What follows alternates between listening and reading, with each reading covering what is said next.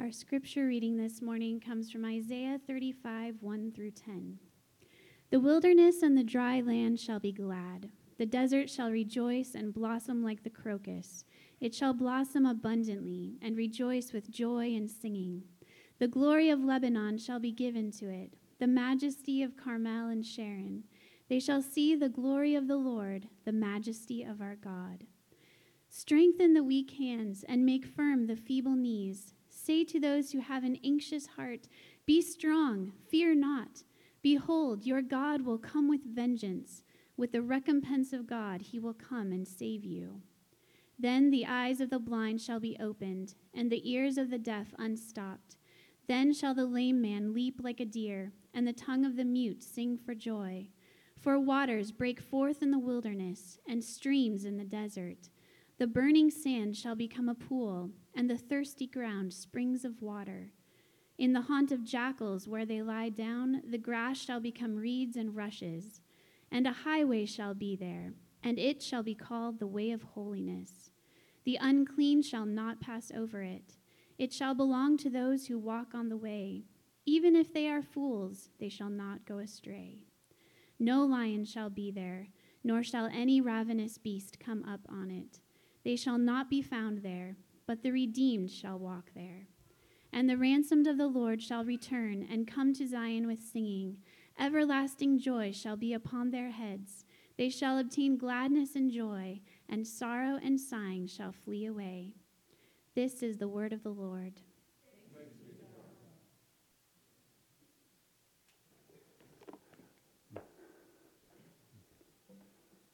Well, how can I preach after that choir?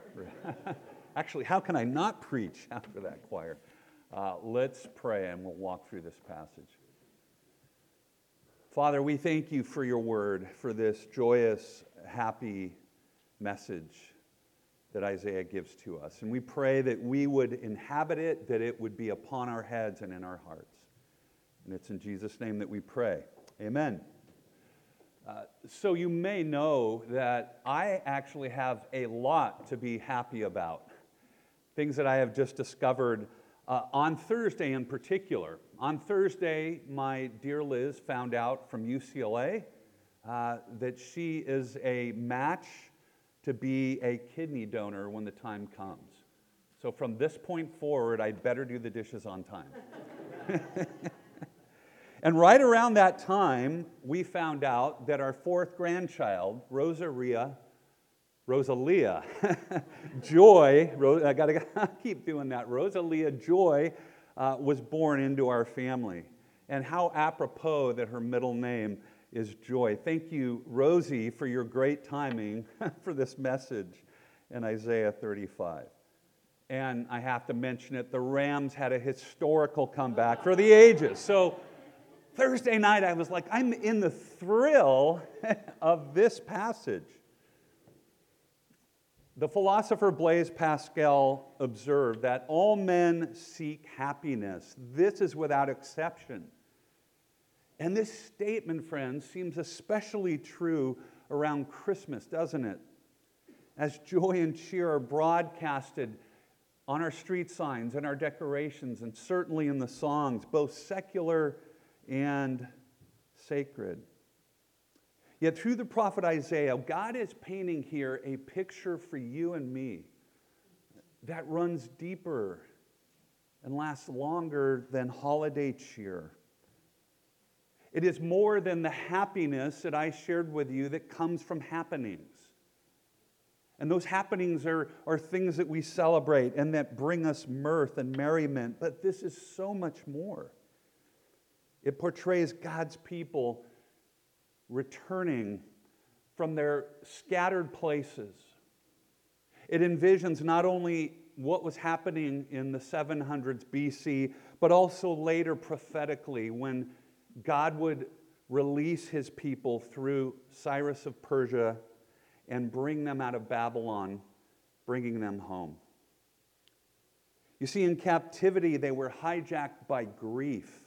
While in liberation, in emancipation, they were overcome with joy. You see, what we find here is that the scorching wasteland is transformed into a verdant paradise. It explodes with color. And so, in all of our pursuits of happiness, what we find so often here in this passage is that we must live with a celebratory joy, defiant joy, it's been called. You see, Isaiah is envisioning God breaking into our brokenness. And so we're going to look at this incredibly rich passage with two basic themes today. The first is simply overtaken by sorrow. It's implied in the passage. It's in the passage before it, chapter 34. But what we're going to really focus on is being overcome with joy. You see, joy accompanies salvation like a lively tune goes with cheerful lyrics. And so first, overcome with sorrow. Isaiah portrays the people of God, Israel, overtaken by the sorrow of sin. Now, not only their own sin, but the sin of their oppressors, the Assyrians and later the Babylonians. But that was mirroring what was happening in their own lives. You see, instead of being a light to the nations, God's people in many ways were simply blending into the darkness, the cultural darkness that surrounded them.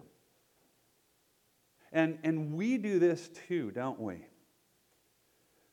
In light of this passage, we need to think of it this way. When we look to people and things and experiences, and we pursue those things for our ultimate happiness, wanting out of them what only our Creator can give to us, when we do that, then this world, in a sense, becomes a wasteland of disappointment.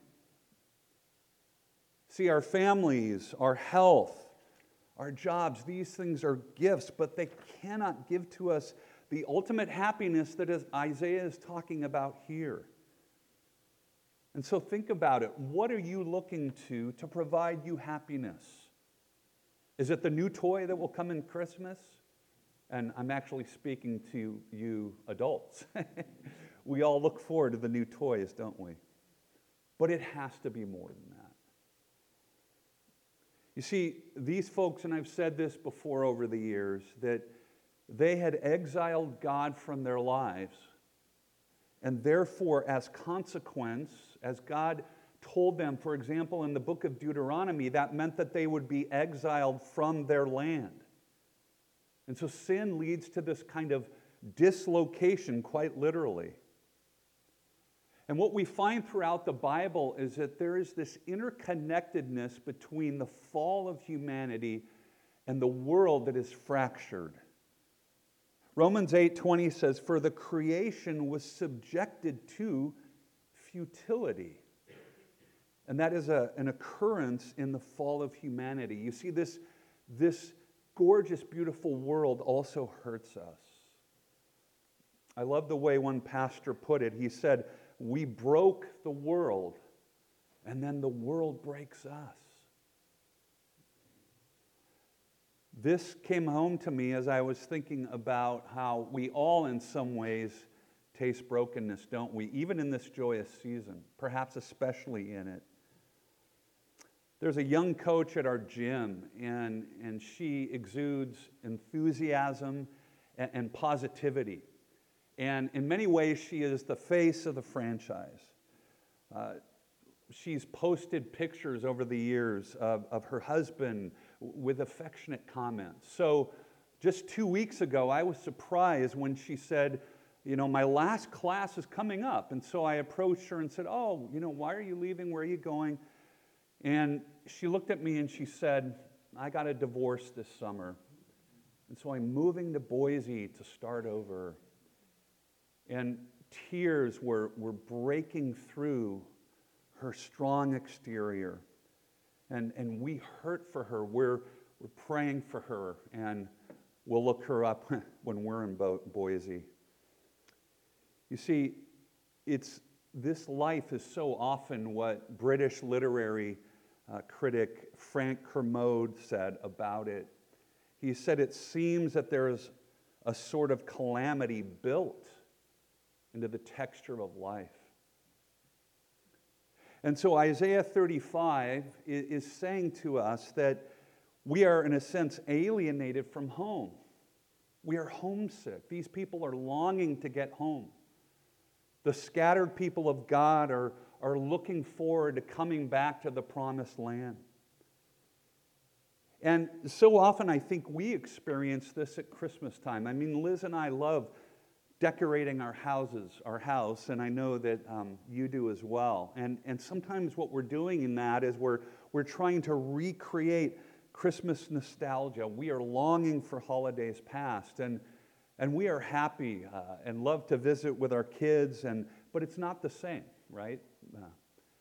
Kids grow up and move away, and so when we decorate our homes, I think what's happening is we're feeling some of that homesickness. And Christmas can accentuate the way things were for us. As some of you look back over the years and you long for those days. Or perhaps you look back and you think about the Christmas that never really was. You know, I've spoken with some of you who have grief mixed in with holiday cheer during this time of year. Perhaps it's a relationship that you had hoped for that didn't work out, or the loss of a loved one that you particularly missed in December. And we hear this kind of balance or combination, right, of mirth and melancholy in the Christmas songs of the season. Have yourself a merry little Christmas, if the fates allow. Until then, we will have to muddle through somehow. And, you know, one North American survey said recently that 45% of respondents actually dreaded the festive season because there's a kind of, again, pressure to be happy when not everyone is, or a kind of longing, again, for what people have lost. And so, surveying this situation, one philosopher called the human situation transcendental homelessness. In all of our challenges and struggles, in all of our brokenness, we are longing for home. He went on to say that philosophy as a discipline is really homesickness, the desire to be everywhere at home. And so we see that in Isaiah 35, and the chapter leading into it is the people are longing to get back to a place and to the person of God and their relationship with Him. And so we see here a bit what it means to be overtaken by sorrow, but also the core of this passage is to be overcome with joy. You see, what we find in chapter 35 first is a transformed place. The wasteland of Assyria and later Babylon, but ultimately Israel, it is saying, pictures the barrenness of God's people. But Isaiah 35 then portrays the reversal of the curse. Let's look at verse 1 again. Even the wilderness will rejoice in those days, and the desert will blossom with flowers, as the parched ground becomes a pool and springs satisfy the thirsty land. You see, this is saying when God approaches, when God brings His people back to Him, back home, waters are going to break forth in the wilderness, streams in the desert. The burning sand shall become a pool, and the thirsty ground will give forth as springs of water. What is this talking about? It is saying that a drab, dry place will become paradise, as the ground itself welcomes God's people, and it explodes with colorful gladness. And so again, this is the reversal of the curse that occurred in Genesis when humanity was banished from paradise. And this is saying that God will turn the wasteland into a verdant, beautiful place. And what we find in this passage is that creation itself celebrates the redemption and the return of God's people. Again, verse 2 says, "It shall blossom abundantly and rejoice with singing and joy." The crocus there will sprout. And the glory of Lebanon and the majesty of Carmel and Sharon will be there. So this is saying that it's not going to simply explode with purple and blue and yellow and orange wildflowers. It is saying that the desert will become actually like Lebanon, where cedars grew towering. So in other words, it's a place of life. I love how one person said, what we find in this passage is that Death Valley turns into Napa Valley. And that's the promise of the Lord's return, bringing his people back into this basically new Eden, a renewed creation. And again, creation celebrates God's people's return. 1 Chronicles 16:32-34 says, "Let the sea roar and all that fills it. Let the field exult and everything in it," celebrating the return of God's people to him. Yesterday, I took a ride up to Cook's Corner on our e-bike. I used to call it Liz's, and she finally said, "Why don't you just call it our bike?" that I get to share. And a lot of you know, if you were out yesterday, there were, billowing clouds, threatening, wonderful clouds, a crystal blue sky, and then last night we had just a gorgeous sunset. It was stunning. And Liz got home and started playing the hymn as she was getting ready for Christmas, "For the Beauty of the Earth." And I thought that, man, that is a brief picture of God unwinding what sin has unwound. You see, when we look out and we see the beauty of creation, we see pictures of what Isaiah is talking about. The ultimate restoration of not just our souls, but of all things. And so Paul goes on to say in Romans 8, verses 19 and 20, "For the creation waits with eager longing for the revealing of the sons of God. For the creation was subjected to futility, not willingly, but in hope that the creation itself will be set free from its bondage to decay."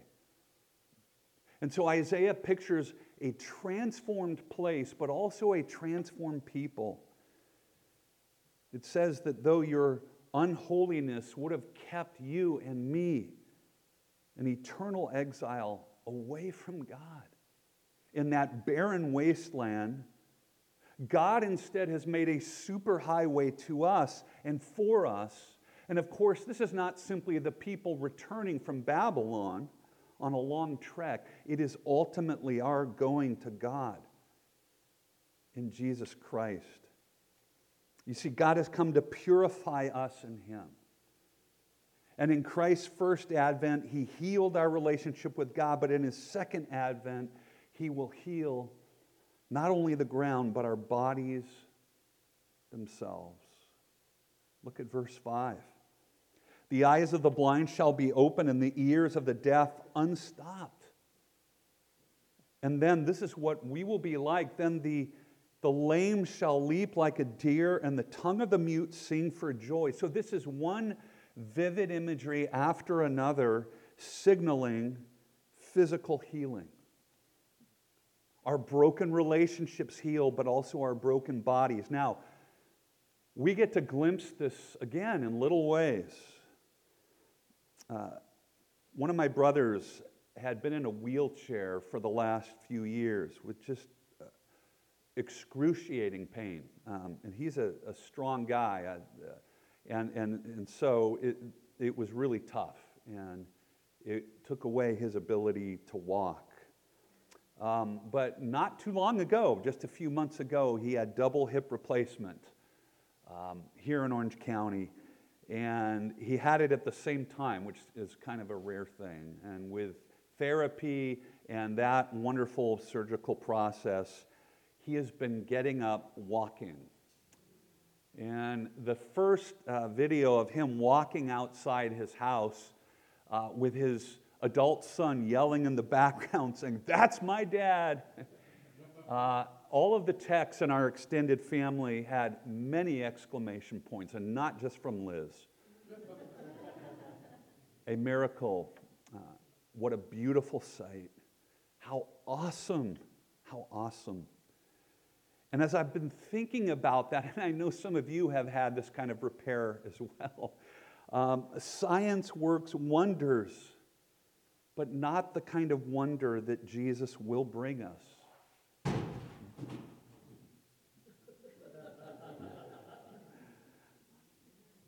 Because, yeah, amen. See, when I say things break, it's buildings and things falling down. But the kind of healing that Jesus brings isn't a temporary prop up. And so it's a wonder that will last forever.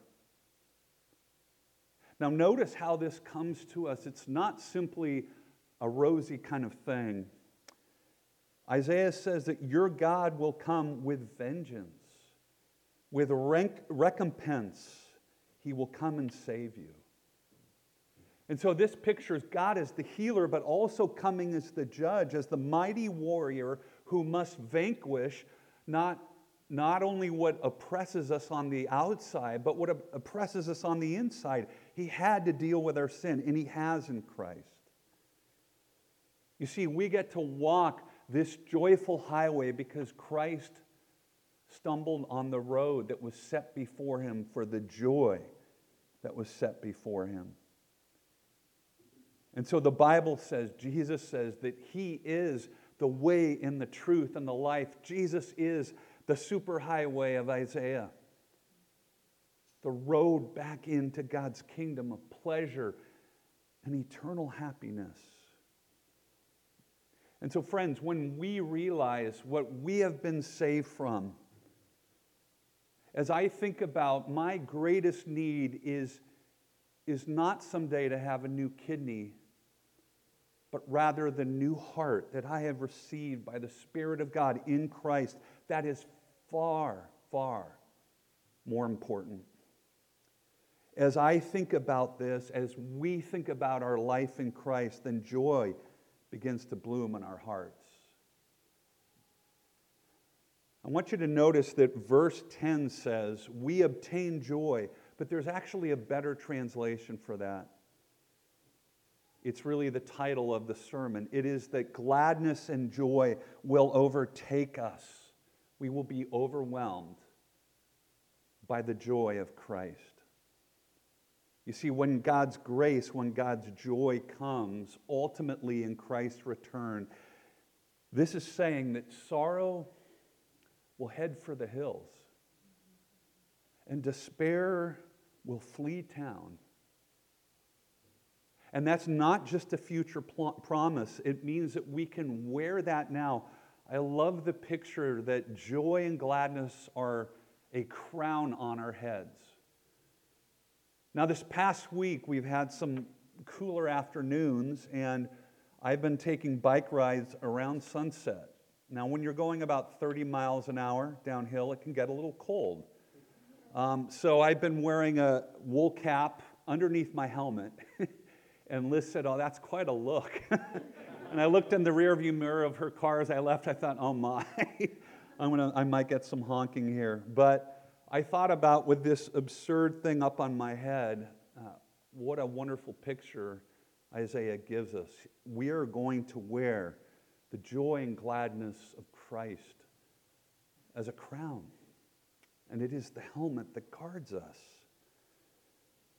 And so, dear friends, the message of Isaiah for us now is that we must let God's redeeming grace in Christ overwhelm us today. We're going to sing, "Joy to the world, the Lord has come. Let us receive our King. He's come to make his blessings known far as the curse is found." And that goes to the depths of the dry ground and also into our hearts. And so we live with defiant joy, even as we face not only wonderful happenings, but difficult ones. You know, I have some great temporal news. I've had it this week, but I also, interestingly, have some new possible challenges on the horizon that are facing me. And so, as we look at these things, we have to say that we must live with defiant joy. We have to. You see, God is for you in Christ, and so who can be against you? God is for you, therefore you can be against despair. And I want us to see as we wrap up here the link between fear and anxiety that can sap our joy. You see, fear makes Jerusalem's hands grow weak. And so Isaiah says, strengthen your hands as you walk along the way. Be encouraged. C.S. Lewis famously said, no one ever told me that grief felt so much like fear, and that's true. But this passage invites us to reframe our problems, to focus on the promise of Isaiah that has come true in Jesus, but will be ultimately fulfilled and will fully flower when Christ returns. And when he does that, friends, he is going to mend everything that's broken. You see, what we're picturing here is creation waiting on its tiptoes for the redemption, as Romans 8 says, the full redemption of the sons and daughters of God. And so I have this wonderful picture in my mind, another one from our family this week. My other granddaughters, Amelia and Lucy Jane, 3-year-old and 1-year-old, they have been waiting for the arrival of a new puppy. Now, she's a mix and she's a pretty big dog. They wanted a guardian, but also, you know, a buddy. And so there is a picture of my son Garrett bringing this dog home to them for the first time. Now, they named her Daphne, a little Frasier reference there. And there's a picture of Lucy Jane and Amelia sitting on a step, looking at the front door, and you should see them. The 1-year-old Lucy has got her hands clenched, and she's just waiting with anticipation. And then Amelia's kind of looking at the door, but also the camera like, you got to be kidding me. I mean, they're just waiting. They are joy personified. And you know Grandpa's going to get Daphne and Lucy and Rosie mixed up. It's just going to happen. It's going to happen. But I love that picture of the children. And that's what we're all to be. That's what we are to show. It's as though, friends, today we are sitting on the step with excitement and anticipation. And we have wonderful things happening in the coming weeks, hopefully, but that's not where our happiness is ultimately found. Isaiah 35 implants the lasting joy of God that nothing in this world can take away from us. It's the joy of the healed land and even our bodies. And so sit before the promise, ready to burst with anticipation. Wear joy and gladness as your crown this coming week. And keep claiming that and owning it. It is yours in Christ. Let's pray.